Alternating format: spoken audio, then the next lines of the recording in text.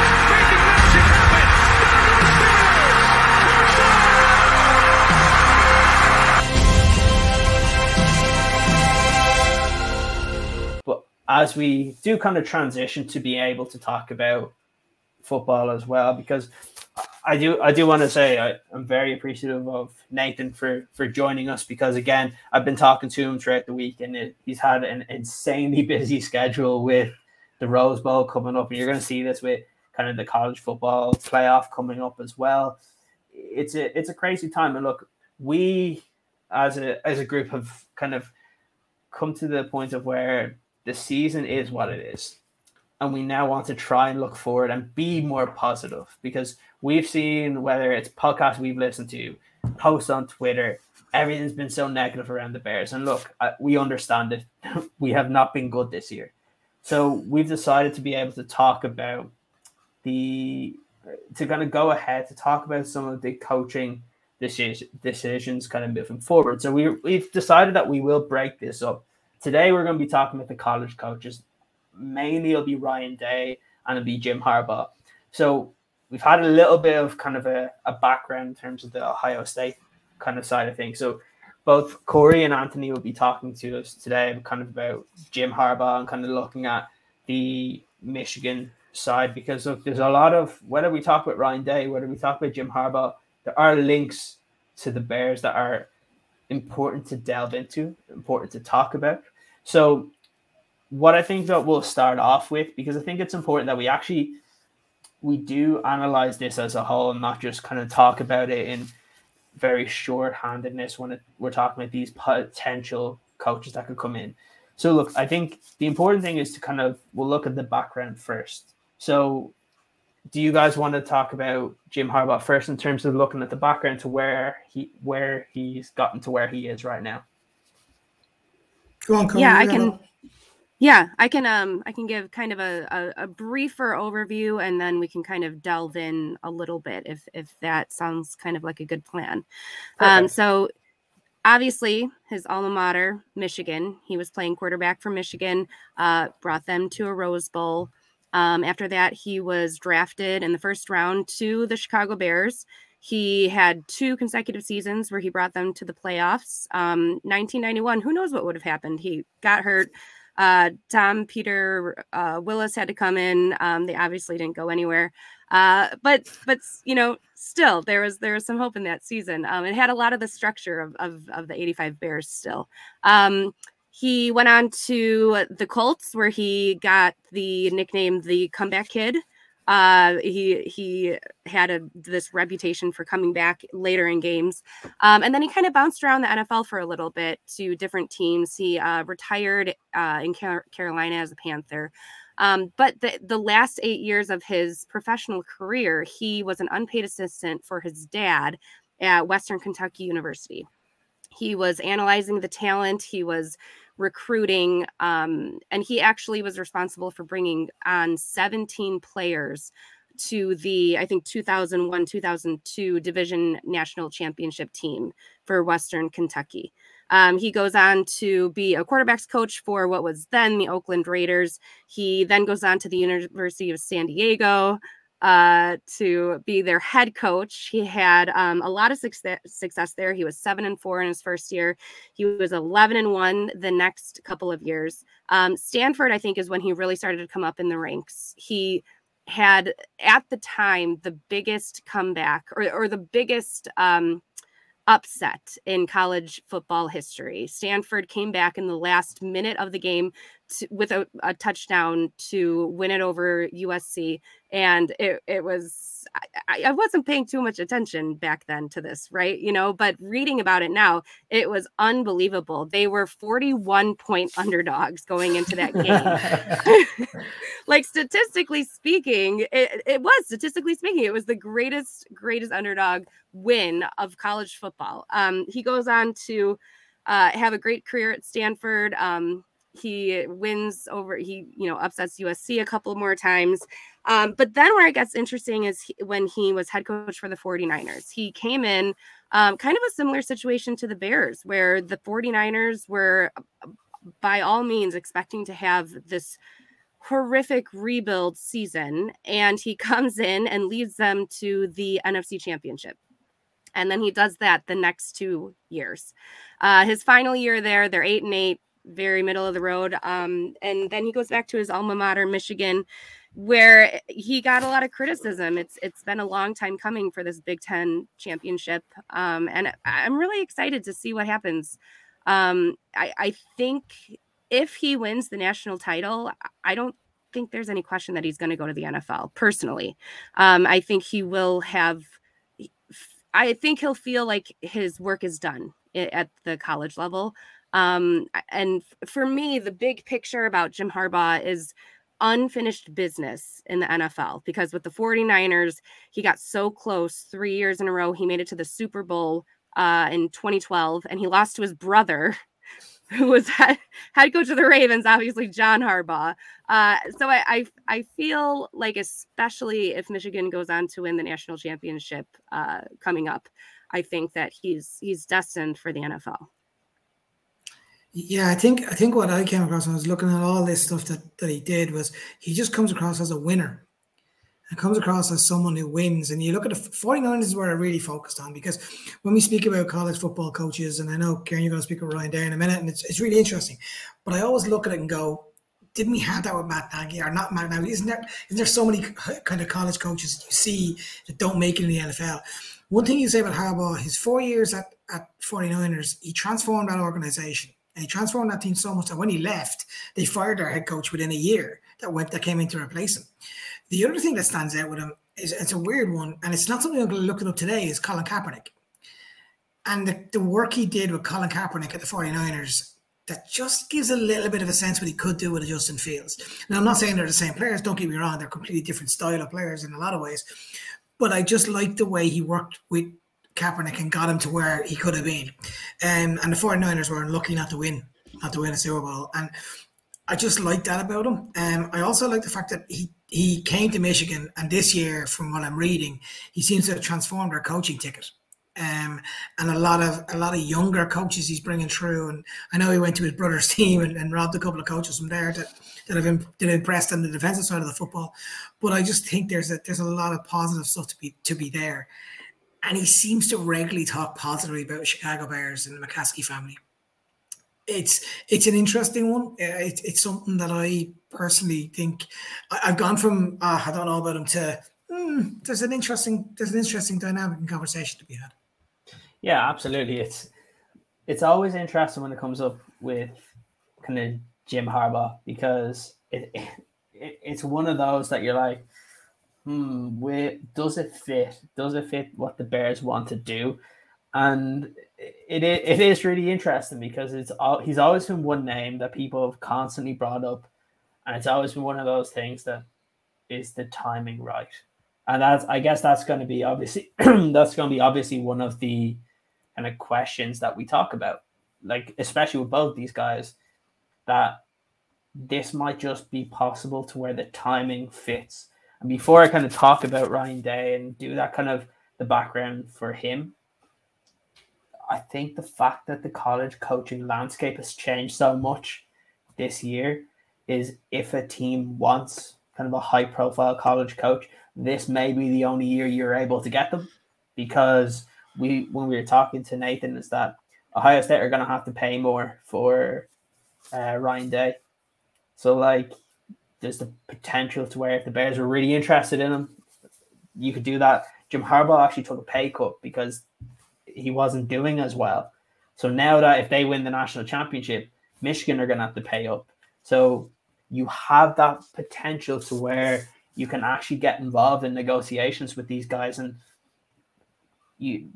honestly, I think this is the only chance you're going to get, because if Michigan win the national championship, which a lot of people are expecting them to do, or at least to have a chance, because obviously it's difficult when Alabama is still in the college football playoff, but once he gets paid, it's going to be almost impossible for you to get him out of Michigan, because that's a difficult contract to be able to get out of, because he's going to get highly paid afterwards. So it is an interesting one. When we talk about Ryan Day, the one reason why I think we've brought up these two head coaches, rather than any other reason, is just they both have experience in the NFL. Now, Jim Harbaugh has obviously way more experience because he was a head coach in the NFL. But in terms of Ryan Day, just so people know, he was the offensive coordinator for Temple in 2012, as well as the offensive coordinator then for Boston College in 2013, 2014. From there, when Chip Kelly got hired as the head coach for the Philadelphia Eagles, he was brought in as the quarterbacks coach for 2015. And then obviously in 2016, once Chip Kelly got fired from Philadelphia, and I think he went to the San Francisco 49ers, Chip Kelly brought Ryan Day with him. It then was back in 2017 to where Day was brought in for Ohio State. And the reason for it really was because Urban Meyer, they were winning everything, and then they got destroyed by Clemson. And they were trying to realize, well, what's going on with our offense, that they're so good throughout the kind of regular season. And then when it was getting to the national championship or the college football playoff equivalent in 2017, something wasn't working for Ohio State. So like it was interesting because Day came in as he replaced the co-offensive coordinator, Tim Beck, at that stage at Ohio State, but he was promoted because he was linked to the Tennessee Titans job, or to be the offensive coordinator for the Tennessee Titans in 2018. So the one thing that we can say is while we talk about Jim Harbaugh having this extensive experience in the NFL, which he does, the fact that we're seeing, and also we spoke to Nathan, who said that Washington were interested as well. There's been multiple NFL teams that have been interested in him to come in as that offensive coordinator, which at that time would have been appropriate because he was only an offensive coordinator in college as well. But then everything changed once kind of Urban Meyer left. You mentioned earlier on, Corey. So from 2019, I think, up until 2021, he's been the head coach for Ohio State. And you have to give him a lot of credit. Since then, he's gone 33-4. So there's not many losses there. And he's a guy that, look, Ohio State are making the college football playoff pretty much every year. This is the first year that it hasn't happened, and they're in the Rose Bowl instead. So it is an interesting scenario when we kind of talk about those two. But yeah, like it's that background, I think, is very important. The fact that both of these guys have had experience, both in the NFL level, but also at the college level, because it shows they know what mistakes have been made. That's why I actually like the fact that both guys have seen both their success at one of the levels, but also failure. So like Ryan Day had success in that kind of the first 2 years with Chip Kelly was good, but then he saw what happened from there. He saw that when you don't try and be that overall head coach and you don't try and kind of take control of the entire organization or the entire team, how you can fall flat in your face. And honestly, I think one of the things that's interesting, and this is one of the questions that a lot of people will have, is what we saw this year with Urban Meyer. That you can't come in here into an NFL building thinking you're the hot shot. Because if that happens, you will fall flat on your face. And I think that's why there's a lot of people out there that are a little bit skeptical when it comes to the college kind of guys. So from there, what I'll do is, look, we'll talk about kind of their, I guess, coaching philosophy or their strengths.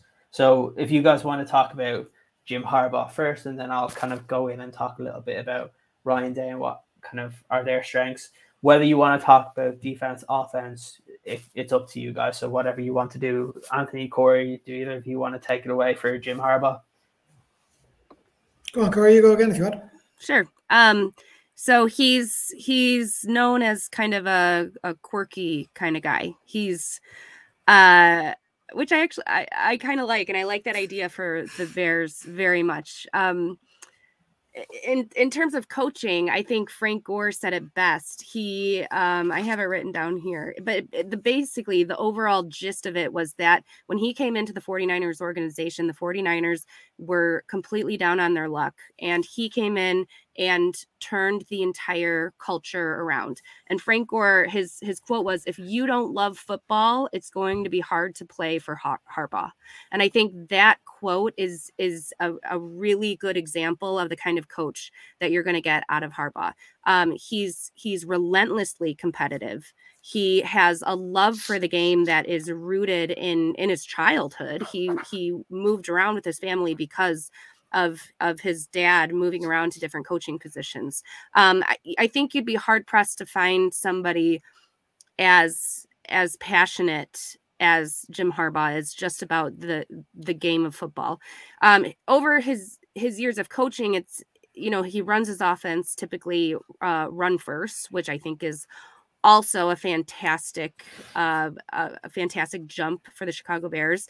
And he's proven that he can work with rookie quarterbacks and quarterbacks that are coming up in the league. He coached Andrew Luck at Stanford. He came in, I think, second for the Heisman Trophy that year. He coached Colin Kaepernick. He actually, when Alex Smith got hurt in that year for the 49ers and Kaepernick came in to take over, it was Harbaugh that actually said, when Alex Smith was healthy, he said, "Hold on, Kaepernick, we're doing some good things here." And he actually let Kaepernick play. He kind of has that idea, at Michigan, he had that 2 quarterback kind of philosophy sometimes, which, not to say that I agree with, but I think being a quarterback himself, being a quarterback's coach in the league, I think that kind of lends itself to a unique perspective of being able to coach a rookie quarterback effectively, because he's literally walked in Justin Fields' shoes. He played for the Bears his rookie season. He literally knows what he's going through. So there's a lot about Jim Harbaugh that can translate very well for the Bears culture and organization, I think. And honestly, reading about him, I wasn't totally convinced that he was the best college coach candidate until I really started looking into his philosophy and his pedigree. I don't think you're going to find a better pedigree in the college arena than Jim Harbaugh. Yeah, and I think I double down on that completely. That's the one thing I took out of the last 24 hours, 48 hours reading about this guy is culture. And what have we been saying, Kieran, from week one of the Irish Bears show? It's culture, culture, culture within the Chicago Bears. And this guy seems to have it. There's another quote that he's speaking about his team, where he basically gave the players the responsibility to make certain calls. So it's up to them to run certain scenarios. And I love that idea. It gives responsibility to some of our players who have been hiding in Chicago Bears colours for some time. And he almost calls them out. Again, I love the fact it's smash mouth football. I love the fact it's run the ball. And oh my God, we have two players still on rookie deals who can run the damn football. And what the Chicago Bears been looking to do is run the football. And I just like that idea. My one worry, it's a scenario that I left him with at San Francisco, is his relationships with GMs and his ability to suddenly get lost in that power struggle almost in San Francisco. And it's what cost him his job, because he suddenly tried to fight the GM up there, and you don't usually win because it's he or she's call at the end of the day. And I think that's a danger, because it's not like Ryan Day. It's like Ryan Pace is guaranteed to be in Chicago, and suddenly you're bringing somebody else in. I would just worry on that side. Let's be honest, we're not the most stable of front offices. If he's given, but as Corey said, if he's given the opportunity to fill the staff, if he's given the opportunity to make those decisions at that level, I would be really interested in, and he would go he's gone already really high up on my list in the last 48 hours. And I'd be with Corey. I didn't see it. I just heard all the stories about San Francisco and that Michigan were kind of not doing as great as they should do. And he was getting a bit of stick from the Michigan fans. If you look anywhere, you can see it. If he's getting stick from the Michigan fans, he's damn sure ready for Chicago Bears, because we give stick no matter what happens. So yeah, again, I'm interested to see, Kieran, actually your take on Ryan Day and comparing between the two. Yeah, look, Ryan Day he's always been one of those guys that I've been interested in, and obviously I think a lot of people have linked him into the Bears job because of Justin Fields and that relationship that they had.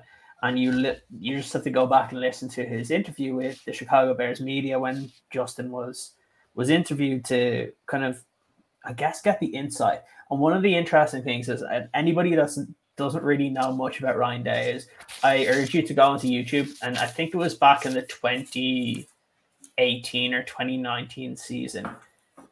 I think it was the 2019 season, the first season that Justin Fields was with Ohio State, that he did kind of a conference about his offensive philosophy, both in the run game and the passing game, and how the most important thing to him is building an offense that plays to the strengths of the players that he has.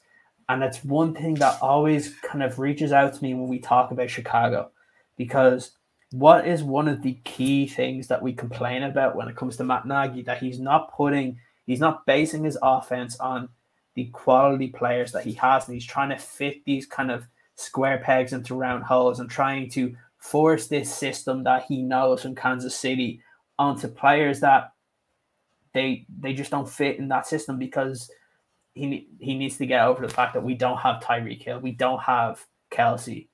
Right now, we don't have Mahomes. You're trying to build to that. That's what he ideally wanted to do, but he wasn't able to. So by looking at that was the first thing that stuck out to me. And I mentioned it to Nathan, that was the biggest transition for me when you looked at Ohio State. Because when we looked at Ohio State offenses prior to Ryan Day being there, while the offenses looked great in college football, it was that typical one that it didn't translate to the NFL level, because a lot of the offensive structure that they used wasn't used in the NFL game. But now when we look at Ryan Day, the one thing that I really like is actually his disguises, because he uses kind of a similar play to do 3 or 4 different things. So he likes a lot of kind of the zone runs. He likes, like we always talk about how Justin Fields constantly only was kind of throwing bombs in college, and it's actually it couldn't be further from the truth when it kind of goes into this. So what I'll do is I'll kind of break down a little bit of his philosophy in terms of his offense and kind of what ends up happening. The one thing, like I said before, is that in the off season is when he does a lot of his kind of main structure for his offense. So the one thing that when you kind of look through any of the reporters' notes, if you can kind of, there's so much that you could kind of look at in Ryan Day, but he says during the offseason, he wants his player personnel department to go through their base plays a minimum 100 times in preparation for the season. So that's something that's so important. And I feel like we don't get that in Chicago, where we should know the base plays from the Bears to where there's so many different variations that can be used. So, for example, in the running scheme that Ohio State have used, they use so many different kind of zones in terms of their running game. They use a tight zone, which essentially is just where the running back is following the center, going downhill, which I think it was the 2020 season when Justin Fields was there, Trey Sermon was his running back, and we see that now in terms of the NFL level. That's what he likes to do. They also use kind of the mid-zone running scheme, where kind of the running back will go on the inside of either guard. But a lot of it is kind of the outside zone, because what we know about Ohio State is that they've had a lot of athletes at the quarterback position, and it's trying to get those players in the right position to essentially make plays. But the interesting thing I took from it is because I wanted to look about the passing game, the running game, because we've said this before. The Bears' strength right now is the running game. But what you want is you want the passing game to help the running game and vice versa. So I was looking at the different styles of runs, and like I said, you see kind of the tight zone run, you see kind of the mid zone, also the outside zone. But the interesting thing about it is that there's not a huge amount of, I guess, pre-snap to where you actually know what the difference is going to be. So it's very difficult for a defense to figure out, if they know you're running, what type of run is coming. And that's what I really liked about kind of just watching that, because normally when people look at the offenses, they don't want to look at just like the typical running plays. They want to see all these kind of big passing downs and all these highlight plays. But when you look at the Bears, what do we do well? We run the ball. So like you guys were saying about Jim Harbaugh, I think it's also very important for Ryan Day that he's able to do that. And he has shown that at Ohio State. And that's why you're seeing so many running backs that come through from there. I think we had, 2 running backs from Ohio State, I think, declared from the draft last year that have been pretty productive in the NFL. If he's able to do that with those guys and they're able to be prepared for the NFL level, I think that's a really good sign. So that's a starting point, I think, of any offense that we want to look at. But then the interesting part as well is the passing concepts are done in a similar way, and they're actually not that complicated. We all think of Ohio State, because we watch them for Justin Fields, that it's all these kind of down the field catches, but it's actually a lot simpler than what people think.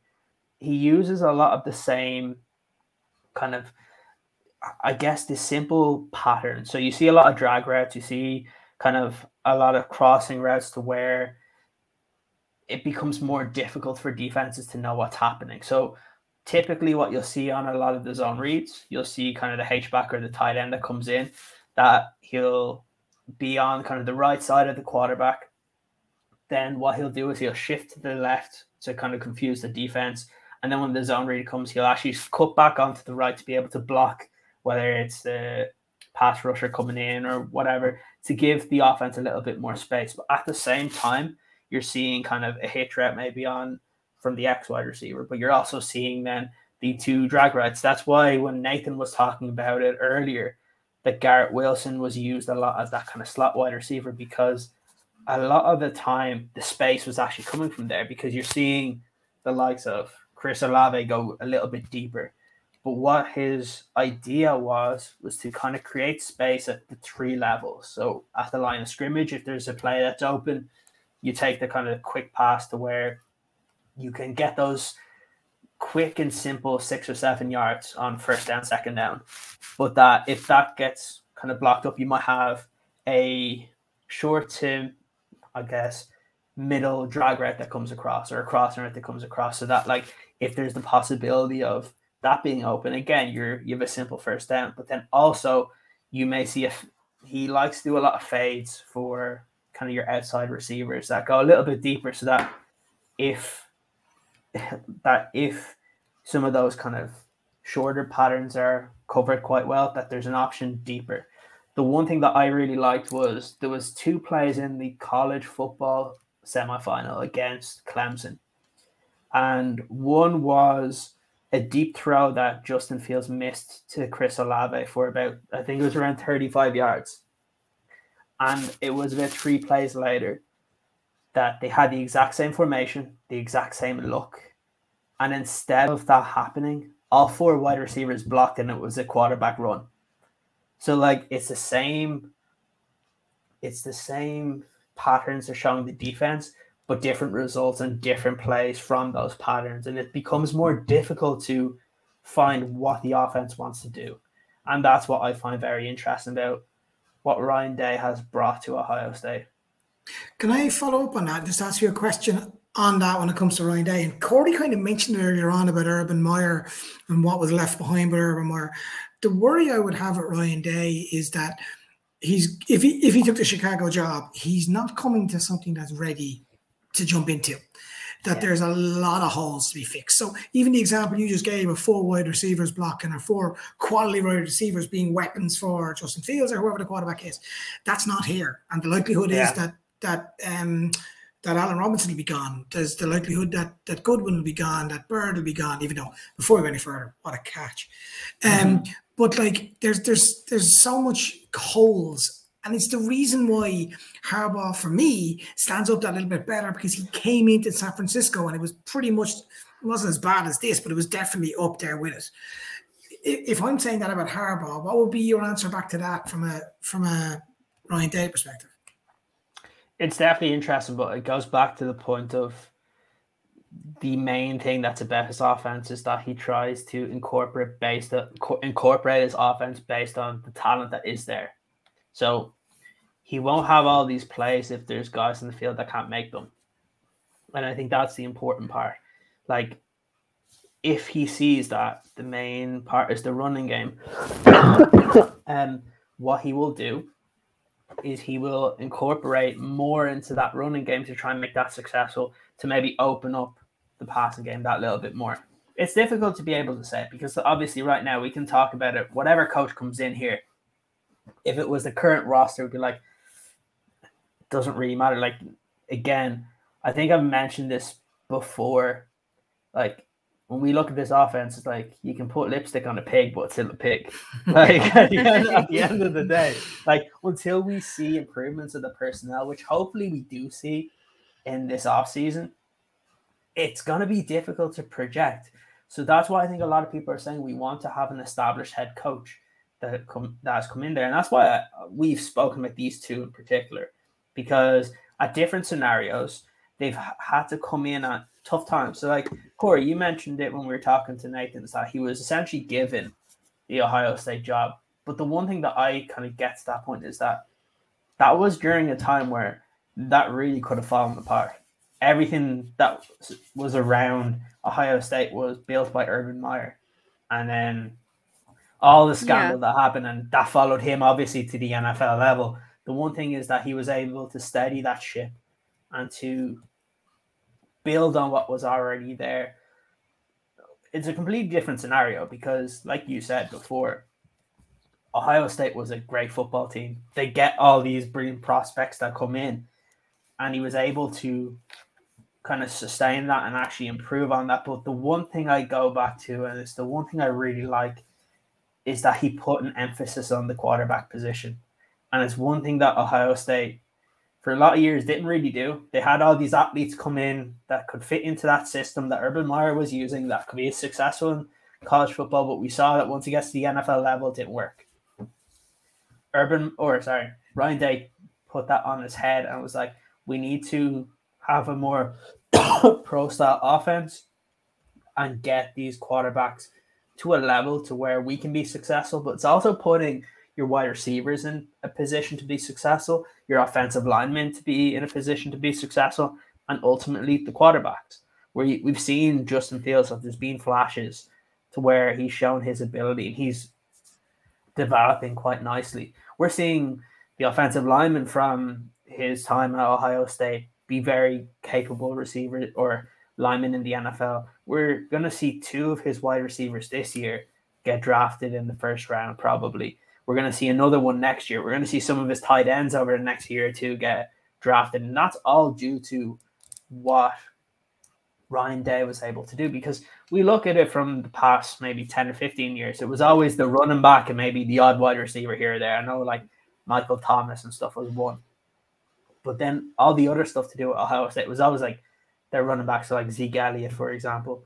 So what I liked is just the emphasis that he put on the quarterback position. So my question to go back to you guys is, one of my worries about Jim Harbaugh has always been that quarterback position. You go back to San Francisco. Obviously, he did quite well with Alex Smith, brought in Colin Kaepernick, but it hasn't really been a stellar position since his time at Michigan. And you would have expected by now that he would have put a particular emphasis on that. And what's your takeaway from that? And do you think that he can be successful with a quarterback like Justin Fields? Look, I think if we're looking only at the scheming around quarterback position, I agree. I think Ryan Day has it, mostly because he has literally schemed around Justin Fields, right? And he's done it successfully, you know. But first of all, I think it's really important to mention about Harbaugh that he runs his offense. It's back to basics. He's not getting cute. He's not running Wildcat. He's not running a bunch of trick plays. He's not running Santa's sleigh, you know, with Mooney tossing it to Fields in the end zone. He's not doing that. You know, I understand what you're saying about his lack of pedigree in terms of coaching an outstanding quarterback.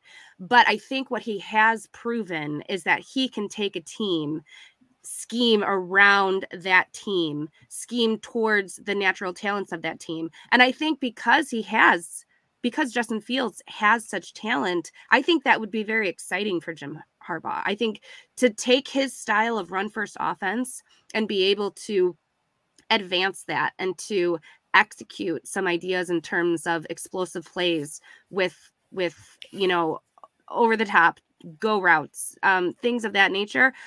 I think that complements his current style of offense very well. And also I think that,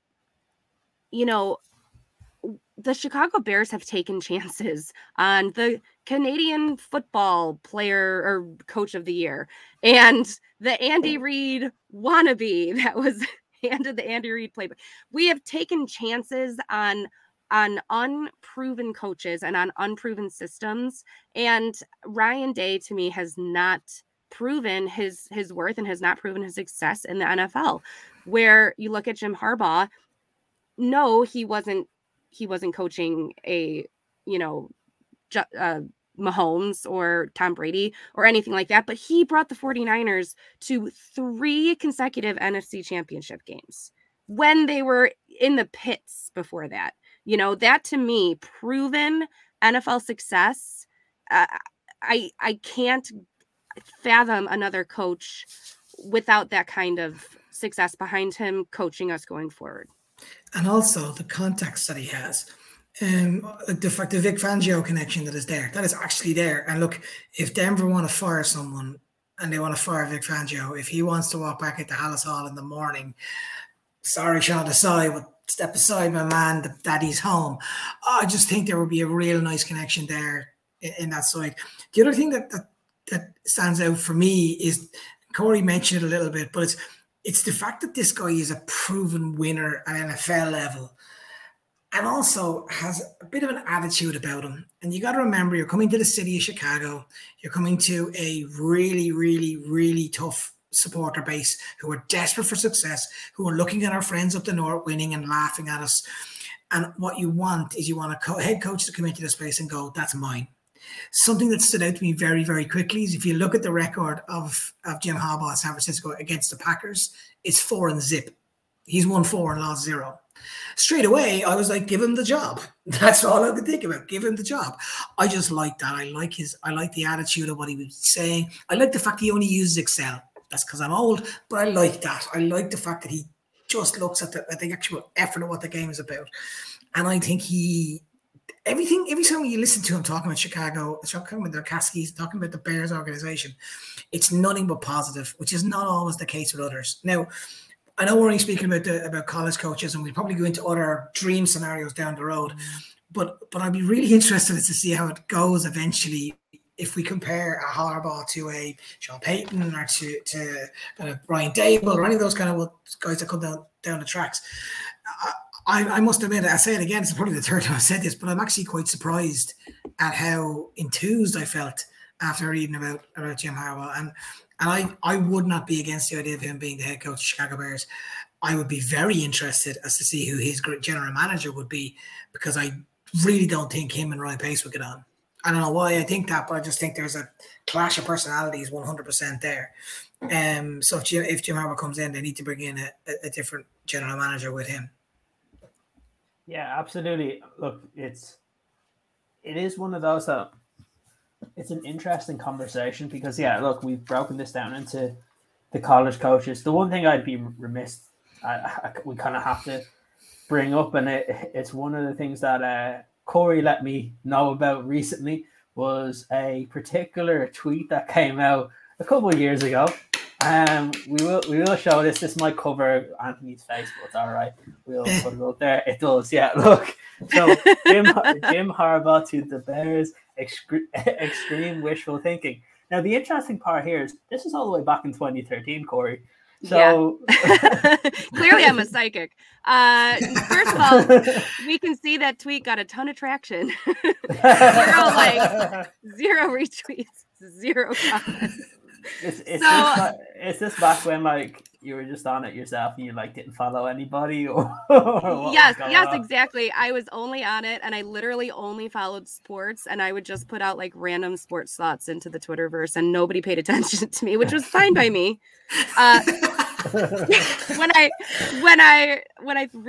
thought had to remember that I put that tweet out, I thought it was because it was the second year in a row that the 49ers were going to the NFC Championship game, or going to the Super Bowl that year. I looked at the date. What it actually was when the 49ers beat Green Bay in the divisional round, like 45-31.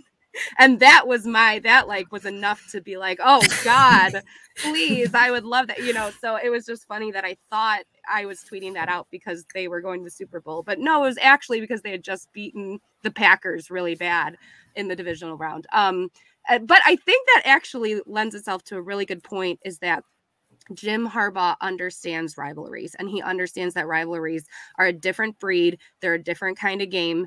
And his success at Stanford, winning over USC, his success at Michigan, now beating Ohio State this year, Big Ten championship, I think that lends itself very well. And the fact that he can obviously beat Green Bay in the playoffs, as proven with his time at the 49ers. But seriously speaking, a coach that comes into the Chicago Bears next needs to understand the importance surrounding beating the Packers. It's important to understand, obviously, winning and getting to those championship games, getting to the Super Bowl. But priority number 2 has to be beating Green Bay. And of the 2 college coaches, I would hang my hat on Harbaugh in that area.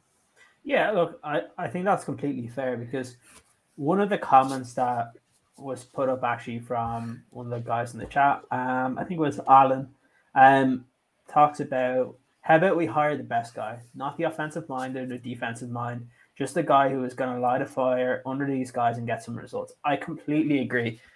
Look, what we're trying to do for this one is we do want to break down the different guys. And look, I know there's a comment also from Alan about kind of how about Sean Payton. We will have a show where we talk about the likes of Sean Payton. We'll talk about Mike Tomlin, who's been one of those that people have said, oh, is it time for him to leave Pittsburgh? We will talk about those guys. We will talk about the kind of young up-and-coming guys in the NFL as well. We will talk about some of those kind of second thread guys. So you have like Dan Quinn, you have Todd Bowles, you have Josh McDaniels. We will talk about some of those guys in a later episode.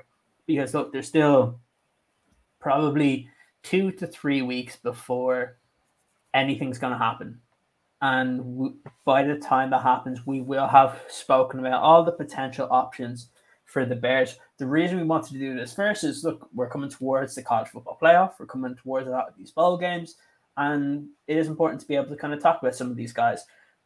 Where I agree with you guys in terms of these two is that the advantage that Jim Harbaugh, I think, personally has over Ryan Day, one is that he understands the Chicago Bears.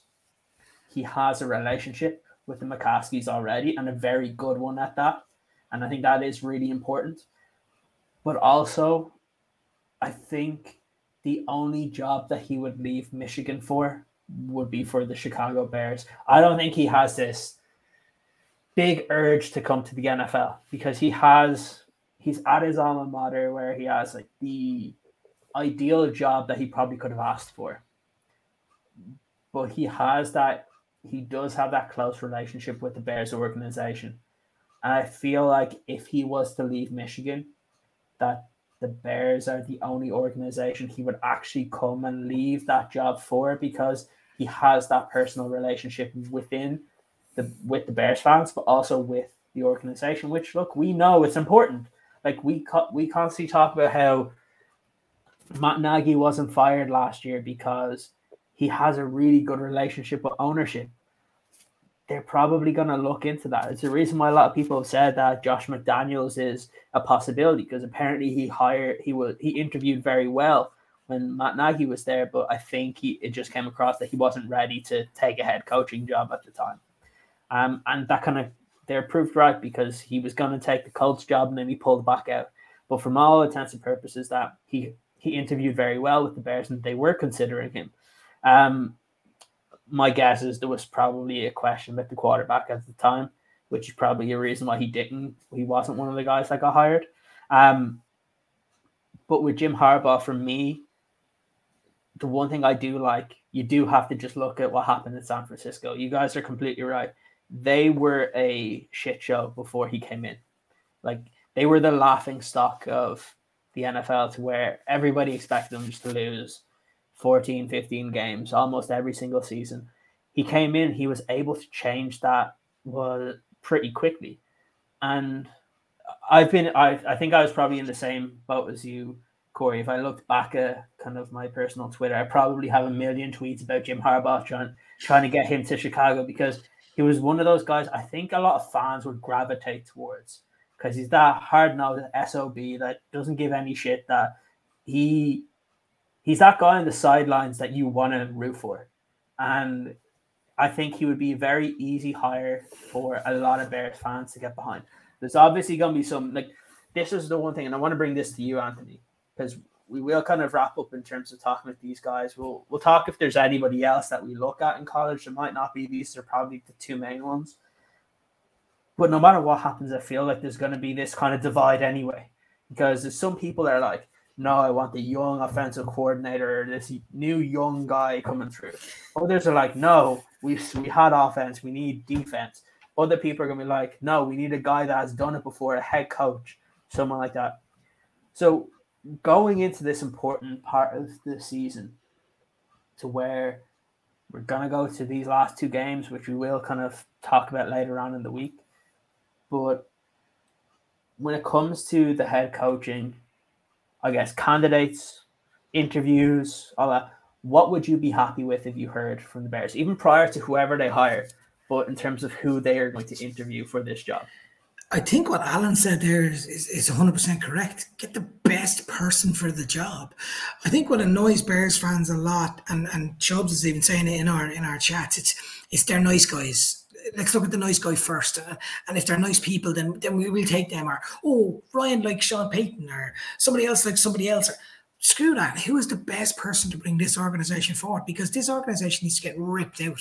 There's roots within this organization on the playing field and upstairs in the front office, all kind of stuff that needs to get removed from this. And you need somebody to go in there and have that attitude and have that belief in themselves. And I think the other one is I couldn't speak for myself. I'm sick and tired of being the laughingstock of our division outside of the Lions, let alone the NFL. Like, we've had this season alone, we've had commentators come on and make a joke about the Chicago Bears regularly. They've regularly commented about, oh, you don't know who your quarterback is, you don't know what this is, you don't know what that is. And unfortunately, they've been right. We have the number one quarterback up the road saying he owns us. Right? We've had an asshole of a wide receiver who's played one season saying the exact same thing with a T-shirt on, and that's what's happening within Chicago Bears fans. And I've tweeted it regularly on game day, and I regularly come out with Chicago Bears fans don't deserve this. What I want from my next head coach is I want my next head coach to turn around and say, "Oh, I love it. If they say that about KFC, they're all like, brilliant, 100% correct." By the way, that's the first starter. I want my head coach, when I see them, that I know full well that we're not going to get embarrassed, that we're going to have someone that we can get behind and that we can really get behind. And what that style of football is up to that person to develop. Now, we have some really good talented players. We have our quarterback. It's the first time, I think I heard on the Under Center podcast, we were saying it's the first time in how many years that we're not going to go into a summer wondering who our quarterback's going to be. We've got some really good weapons. I got to say it because it's an hour and 30 minutes into the show. Daz Newsome, I felt like a father when Daz Newsome did a kick return and took those 10 yards. I felt like a little proud daddy. But we have some weapons, and we have the likes of Roquan on defense. We do have them. We have loads of holes, and I just think we need somebody that's going to develop that. That's why I believe the main criteria is, has someone gone somewhere else and gone from nothing to there really quickly? And I think that's where Jim Harbaugh, for me, in this conversation, and I think you're right. I don't think there's any other candidate that I can think of, unless you guys can think of anybody else in the college game, that would be ready to have that development. No, I don't think so. The only one that has ever been, I think, linked with the Chicago Bears job has been Pat Fitzgerald for Northwestern, but I don't see him leaving there. I think he's building something important there. They've put in a lot of new infrastructure around that program, so I think he'll be staying. So I think these are the only two options when it actually comes to the college game, because a lot of the other ones have already moved around those big positions in college football. Like, I know there was a lot of people before that would have spoken about Lincoln Riley when he was at Oklahoma, but he's recently moved. There's been a couple of other guys that, look, I think Fickle is waiting for Ryan Day to go before he goes to Ohio State. I don't think he'll come to the NFL either. But I think these are the two next guys, if they are to go to the NFL, would be Ryan Day and Jim Harbaugh. So look, again, same sort of question to you, Corey, is when we get to after Black Monday, and look, we're going to have all these rumors. Like, we're already seeing it with the Jacksonville Jaguars, where I think it's actually really interesting to see the guys that they're targeting. And interestingly enough, there's actually not that many that we've spoken about in terms of who we would want as a Bears head coach. The interesting thing that came up was Dan Quinn rejected to interview with them. Whether that be, he could have rejected for now and be like, I want to focus on our running, which I think a lot of head coach or a lot of coordinators are going to do, because like, if you're going towards a playoff position, do you really want to be having to put all this extra work into interviewing for a head coaching job? Personally, I don't think so. And it's only over Zoom anyway. But the reason why I say this is that there was that little story that came out today. I think it was from Hub Arkish over in 670 The Score, where he was talking about how Ryan Pace wanted to hire Dan Quinn, and that he essentially had that deal done when he was kind of head coach, and when he was appointed as GM, and then it was brought in. So I find that very interesting, as Dan Quinn is being brought in as a potential candidate for teams this year, that story comes out again. And is it Ryan Pace trying to save his ass again, saying that I really only got one head coaching hire? But when it comes down to it, what would you be happy to see the Bears, I guess, do in terms of who they are targeting to even interview? First of all, I would be. It's so difficult because there's such a tight window, and also the league is obviously expanded to include more teams in the playoffs now. So with that said, I they need a football-minded individual in there to help make these decisions. You know, I'm starting to listen to a ton of Olin Kreutz interviews, and you know, somebody like him, if they could just create a position, head of football operations, you know, president of football operations, something like that.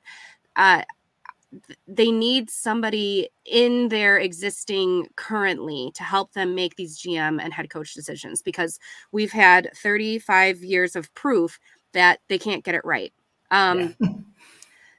So, you know, that being said, assuming that doesn't happen, I want them to focus on candidates that have proven success at the NFL level. Like I said earlier in the show, I'm sick of taking chances on coaches that should pan out, that have, you know, look good on paper, but don't execute when they get to the Chicago Bears. It's happened time and time and time again. The only exception that we can look at is Lovie Smith. Literally, he's the only exception there.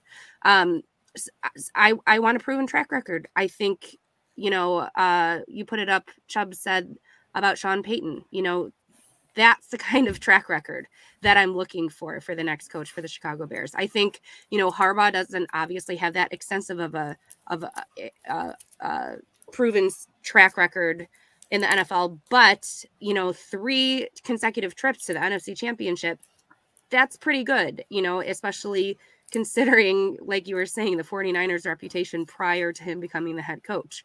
So, you know, I can understand people thinking, you know, like the Cardinals or the Panthers coordinator that got fired. You know, yeah, he's an offensive mind, and he's young, and he probably has a lot of fresh ideas. But what have the Panthers done lately? You know, so I'm terrified that they would go out. I can't. What is that guy? I can't think of that guy's name right now. Joe Brady. Yes, Joe Brady. I'm terrified that the Bears would hire somebody like Joe Brady, where they need to focus on somebody with actual proven success in the NFL. I'll be honest, though. I guess all the rumors and all the rumblings that come out, it does seem like the Bears are targeting guys that have extensive track records or have been a head coach before or are very, I guess, respected guys. I don't think they're going for the next young gun this year, because look, we talk about Sean Payton, and I think that would be everybody's number one. You only have to look at the little tweet that I put out about 2 days ago, which I think has like something like 2,000 likes and all these crazy comments on it. Like, it goes to show that's if that were to happen. And look, I think the reason why so many people talk about Sean Payton is because Sean Payton has a link with Chicago. He's from there. He went to school at Eastern Illinois. He played like a quarter for the Bears when it was like when all the crazy stuff was kind of going on. Like it is one of those things that I think when you look at the Bears, obviously Jim Harbaugh has the relationship. You see some of these other head coaches. I wouldn't poo-poo if you're talking about Dan Quinn being a potential option because he's been a head coach before. He's a successful defensive. Mike Tomlin as well. 100%. Like McDaniels, like I mentioned it before, he is being the best offensive coordinator over time. Like, I know a lot of people want to talk about Belichick, but Belichick doesn't really have a big say in terms of what goes on in the offensive huddle. You look at McDaniels and people are saying, oh, it's just Brady, but you look at what they've done. They utilize the running game if they need to. If they find that the pass is working, they utilize that. So he's also one that I know a lot of people don't like it because of Denver, but like it's one of those that I think you do have to look at all these candidates of what can they bring? Can they show they can be the head coach? And that's where I think the main guys kind of go in with kind of Sean Payton, and we talk about Jim Harbaugh as well. I think they're probably the two main ones. I think if you can do anything to get Sean Payton, I don't think the Bears would go in and try and trade for him. But I think there's a possibility that if Sean Payton tries to get out of his deal, that there's a good enough relationship there between those two organizations that they could get something along the lines done. Again, it comes to that point of the reason we talk about Mike Tomlin, the reason we talk about Sean Payton is because you look at the future of the quarterback position for those two teams, and it's tough to see anything. You look at the Steelers; they're 7-7 right now. They're roughly, I think, the 15th or 16th pick of the draft. You're probably not going to get your future quarterback there unless you're trading up, like we saw. And last year was different because there's 5 quarterbacks in the first round. This year there's probably going to be two or three. Max. Yeah, max there. Like max, there's 3. There's because anybody after that right now is being kind of slated into like the 3rd and 4th round. So it's a problem for them. New Orleans is going to be a problem for it because they're winning too many games as well. They're starting to win games as well now. They don't have the greatest of teams. You look at that quarterback position. Look, I know Jameis Winston is there, but I don't think a lot of people trust in him. Then you saw how bad Ian Book was. Do you really believe in Taysom Hill? This could be just the time for him to go. We will kind of delve deeper into this and talk about some of these guys on probably our next kind of show when we're talking about these coaches. But I think where we've come is that I think that is what I want to see. I want to see a guy that has that track record. I don't care if they bring in Todd Bowles, who's an excellent defensive coordinator. I don't care if they bring in Dan Quinn, because if they're the best leader of men, that's what I want to see. Because I know people will say, oh, but then you might have to change your offensive coordinator every single year. But look, if you have a quarterback that's good enough, he can usually transcend that from happening, especially if a coach still wants a similar system in place. You can be clever with that. Like that's the main thing that you want to look at. And look, if you get lucky enough to have someone like Sean Payton in there, you don't have to worry about that anyway. If we look at Jim Harbaugh, he has always had a brilliant kind of reputation of getting other coaches. Like you look at his offensive coordinator was Greg Roman, who was one of the favorites to be interviewed for the Bears job, and Vic Fangio, who's one of the most beloved coaches that we've had. So you look at that and you like, he knows how to put together a staff, and that's another positive that kind of comes up here as well. So it's definitely going to be very interesting. To kind of finish off the show, we spoke a little bit about JD earlier in terms of him passing suddenly. I just want to again give kind of people an update that the amount of money that's gone up to is $470,000, which is just ridiculous. Just absolutely ridiculous. And Bears fans should be really proud of what they've been able to do over the last while to be able to do that. And like you mentioned, Corey, you said something like it was 7,500 donations. So there's now 8.1 thousand donations. So that's from separate people. And where I do want to finish the show is, because we're talking about head coaches here, one of the famous voices, coaches, announcers of the game also suddenly passed away. He had, what was really interesting was there's just a documentary that was only released about him last week on, I think it was Thursday Night Football. And obviously John Madden he also suddenly passed away. I think some people were expecting it at some point in time because I think he was sick. But again, quick thoughts from both of you guys. What was your opinion? We're already kind of grieving a little bit from what we were hearing about JD to only hear then about John Madden in the same day passing away. Yeah, John Madden is my childhood. It's my childhood football. Like John Madden was what in Ireland when there was no other sport on live TV. That suddenly you'd have a Monday night football game or whatever game it would be on your hour, and he seemed to always be the commentator. And then you get your little Nintendo or whatever TV or the little kind of game console that, and he was the guy there. And I thought it was brilliant. I listened to a great documentary, I think, from the guys who created the Madden game and how Madden was created. And they were talking about how that he was obsessive about the plays. And they were like, no, it's okay, coach. We can do 10 is all we can do. And he went away for like a weekend and came back with like 150 of them. I was like, no, you have to get these in or you can't have my name connected to the game. And it's his voice, it's his commentary, it's his attitude. It's something that's very, very, very, very dear to football, and not just football in the States either, not football around the world. I think it's he is connected to the NFL. And yeah, you kind of forget that he was the Raiders coach because he was such a good co-commentator and he was such a good connected to the thing. But he was a sensational head coach and he was a sensational kind of team member. When he got injured all that time ago, he started his coaching ticket by just sitting at the back of the room in the quarterback's room. For hours and hours and hours. Until eventually he was asked his opinion, and look, very, very sad for the Madden family. And it's again, football seemed to get a bit of a kicking yesterday, really. Yeah, I think especially for those of us who grew up in the 80s and the 90s, he is the voice of football.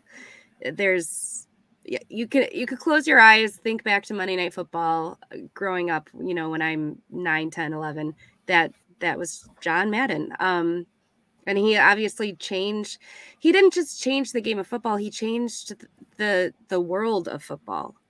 It went past the boundaries of just the game. Even people who don't follow football know John Madden. And I think that is the biggest testament to his legacy. And I'm happy that we got the pleasure of having him here on Earth for as long as we did. And my thoughts and prayers go out to his family. And I'm just so grateful that he was the man that he was, because selfishly we got to enjoy all of it. Yeah, I completely agree. And as like Anthony was saying, me growing up, the first football games I would have watched, whether it was when I was here in Ireland or when I was visiting family in Chicago, John Madden was always the commentator. It seemed like when it was these big games, these Thursday night football, Monday night footballs, all these, it seemed like he was the guy that you heard. And it was just again, it's very similar to when I think about Jeff Dickerson. It's like that infectious laugh that he would have. And it was one of those that you knew who it was. And even when you go to the Madden games, and I think of like the kids now that play it, that even though his name is associated with it, it's like he used to commentate on it and he doesn't do that anymore. And it's other people. I'm like, it just feels wrong when it goes to that. And look, like Chubb says, is that there's always people that complain about the commentators now, whether you like Joe Buck, Chris Collinsworth, Tony Romo, or whoever comes on. The one thing I think everybody was in agreement with was just how good of a person, commentator, coach, and really advocate for the NFL game that John Madden was. And it's definitely going to be a loss. I know he wasn't around the game as much because as he got older, but it was one of those kind of figures that everybody knew that he was still alive, and people were very happy just to be able to say that they were able to know of his achievements and know of his great work. And it's something that we all it's one of those things that when you hear him, you go back to kind of your childhood, you go back to kind of those games that you remember. Like I don't know why it is, but I always remember, I can't even remember from what season it was, a Bears and Raiders, either Thursday night football or Monday night football game where John Madden was there. It was one of the kind of first ones watching with all my family in Chicago. And it's anytime I hear his voice, I go back to that game. I go back to that time. And I think everybody has that feeling when they hear him. They think of a particular game that they remember him commentating. And it might not even be the most important one, but it's one of those things that we always tend to go back to. It's like, you can think about this for a lot of commentators. Like when I think of, even for the Bears, when I think of Jeff Joniak, I go straight to Devin Hester. But John Madden has that on the national level. And I think it was a sad day yesterday for many different reasons, but to lose a big advocate for football and for a lot of newcomers to the game, it'll be a shame that they won't get to experience what a lot of us were able to.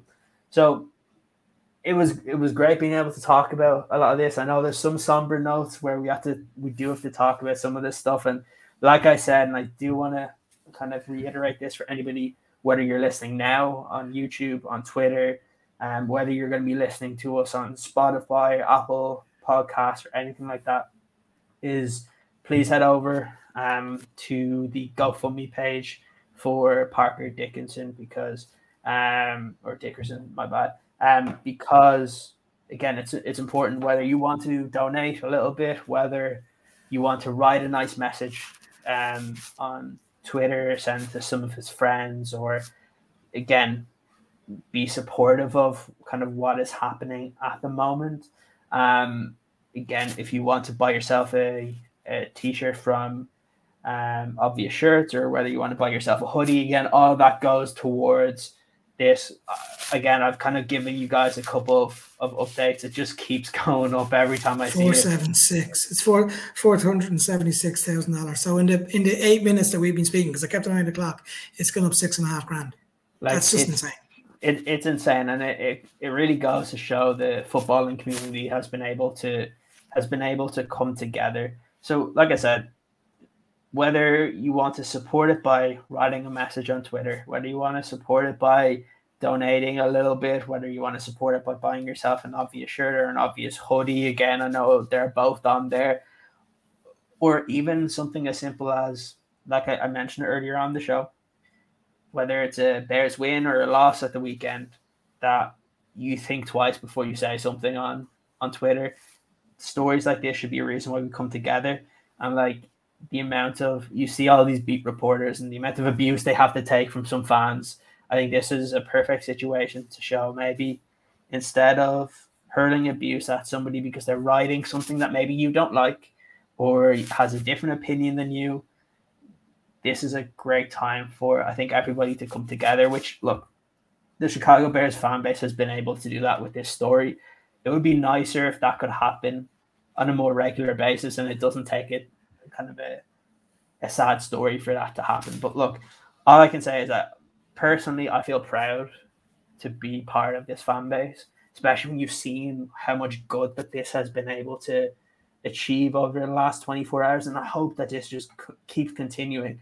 I hope we see when it comes to game day on Sunday that something is done to where this amount of money even goes up even more, because there's more people kind of going out about it. I love seeing the likes of Adam Schefter, Field Yates, Riddick, all these guys kind of talking about it, sharing it, donating. It's really, really important for a special guy in terms of Jeff, and also a very kind of special member of the Chicago sports media. So it's been great to be able to talk to you guys, to be able to talk about this.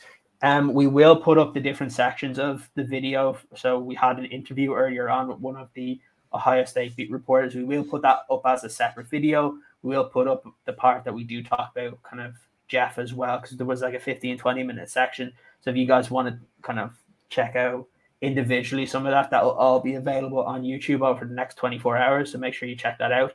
We will be back probably on Sunday.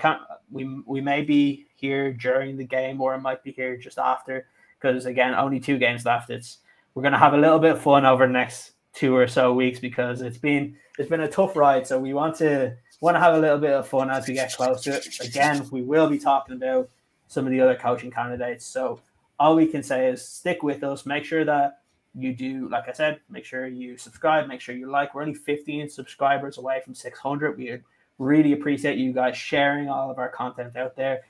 There's a lot of important things that are going to be coming out over the next couple of weeks that we want to be able to include as many of our listeners as possible in. So check out Twitter for all the updates on there. Until next time, and hopefully probably on Sunday when we do face the Giants, all we can say is bear down. Bear down. Bear down.